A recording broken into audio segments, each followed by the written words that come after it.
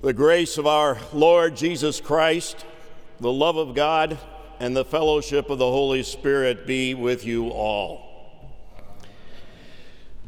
When you hear a Bible story, do you imagine yourself as one of the characters?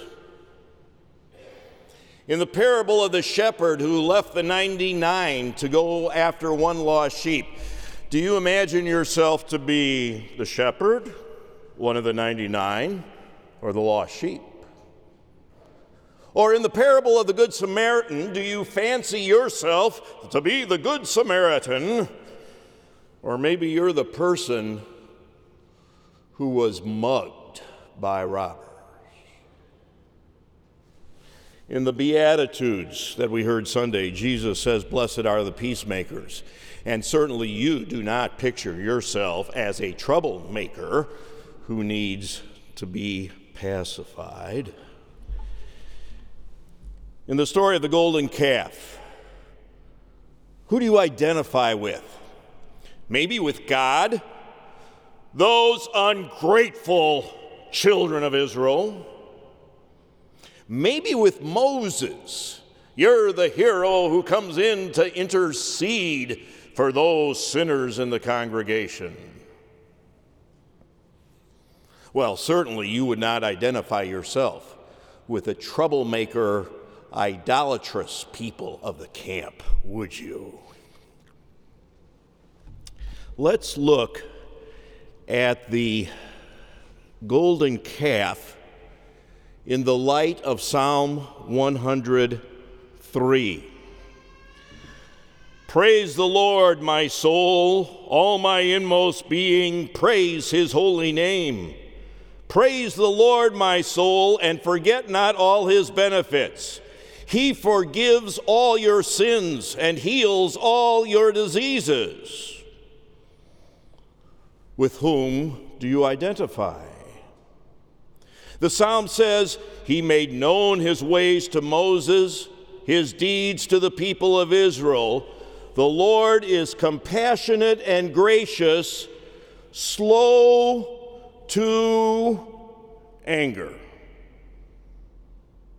Slow to anger. But I'll tell you, the train will arrive at the station. Eventually, his anger at sin will be full-blown. Exodus 32, I have seen these people, the Lord said to Moses, and they are a stiff-necked people. Now leave me alone, so that my anger may burn against them and that I may destroy them. Now leave me alone, Moses, so my anger may burn against them and I may destroy them.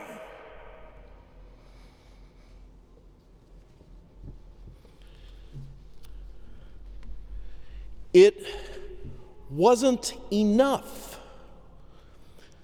for the people in the camp to remember the plagues. It wasn't enough to remember the Exodus. It wasn't enough to wait patiently and quietly upon the Lord to unfold his purposes in his time. No, they wanted more. They wanted more revelation from God right here and now. They wanted less faith and more sight. 2 Corinthians 5:7, we live by faith and not by sight. They wanted a little less faith and a more sight that they could hang on to. Do you identify with the people in that camp? I take pride in my theological learnings and insights, And my ego wants to take that and mix it with the Word of God and fashion my own personal modern golden calf.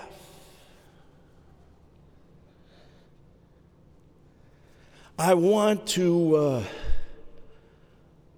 take my career as a pastor or deaconess, maybe my present career or the career for which I am preparing, and I want to take that in which I have put so many hopes and somehow mix it with the Word of God, and voila, out comes a golden calf. I want to take whatever it is in my life at my time and station and mix it nicely, almost imperceptibly, with the Word of God and fashion a golden calf, a syncretistic golden calf, a little bit of mine and a little bit of his, and I have taken care of the faith and sight issue. A little more on the sight side, the golden calf, and a little less on the faith in God who has given us the story of salvation. Do you see yourself in the camp of Israel? Do you see the camp us in the camp of Israel?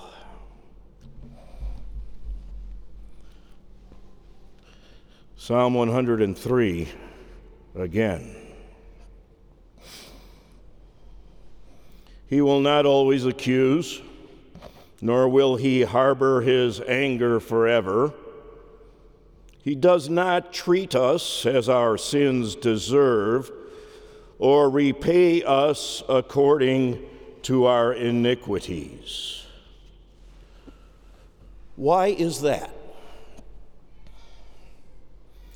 It is because there is someone who fronts the anger of God against sinners. In Exodus 32, it was Moses who fronted the anger of God against sinners. But Moses sought the favor of the Lord his God. Lord, he said, why should your anger burn against your people, whom you brought out of Egypt with a great power and a mighty hand? Why should the Egyptians say, it was with evil intent that he brought them out, to kill them in the mountains and to wipe them off the face of the earth?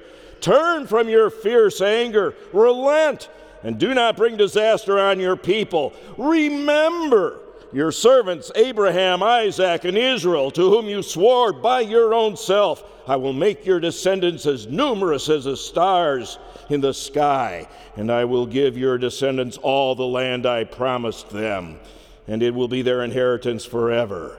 And then, when someone fronted the anger of God, then the Lord relented and did not bring on his people the disaster he had threatened. There is someone who fronts the anger of God against the people of the camp, us. Now leave me alone, so that my anger may burn against them, and that I may destroy them. My God, why have you forsaken me? Jesus fronts the anger of God at the sinners of the campus.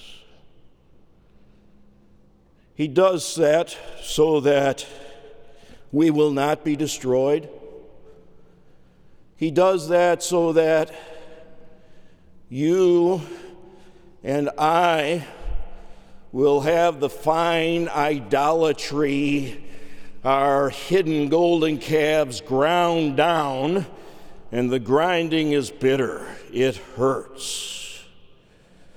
But it is for our purifying good. Jesus fronts the anger so that we can confess our hidden idolatries, and so that we can live and anticipate the promised land. What is it when we come down from the mountain that we hear in the camp? What is it that we hear in the campus? He will not always accuse, nor will he harbor his anger forever. He does not treat us as our sins deserve or repay us according to our iniquities. I hear something in the campus. Praise the Lord, my soul. All my inmost being, praise his holy name. Praise the Lord, my soul, and forget not all his benefits, who forgives all your sins.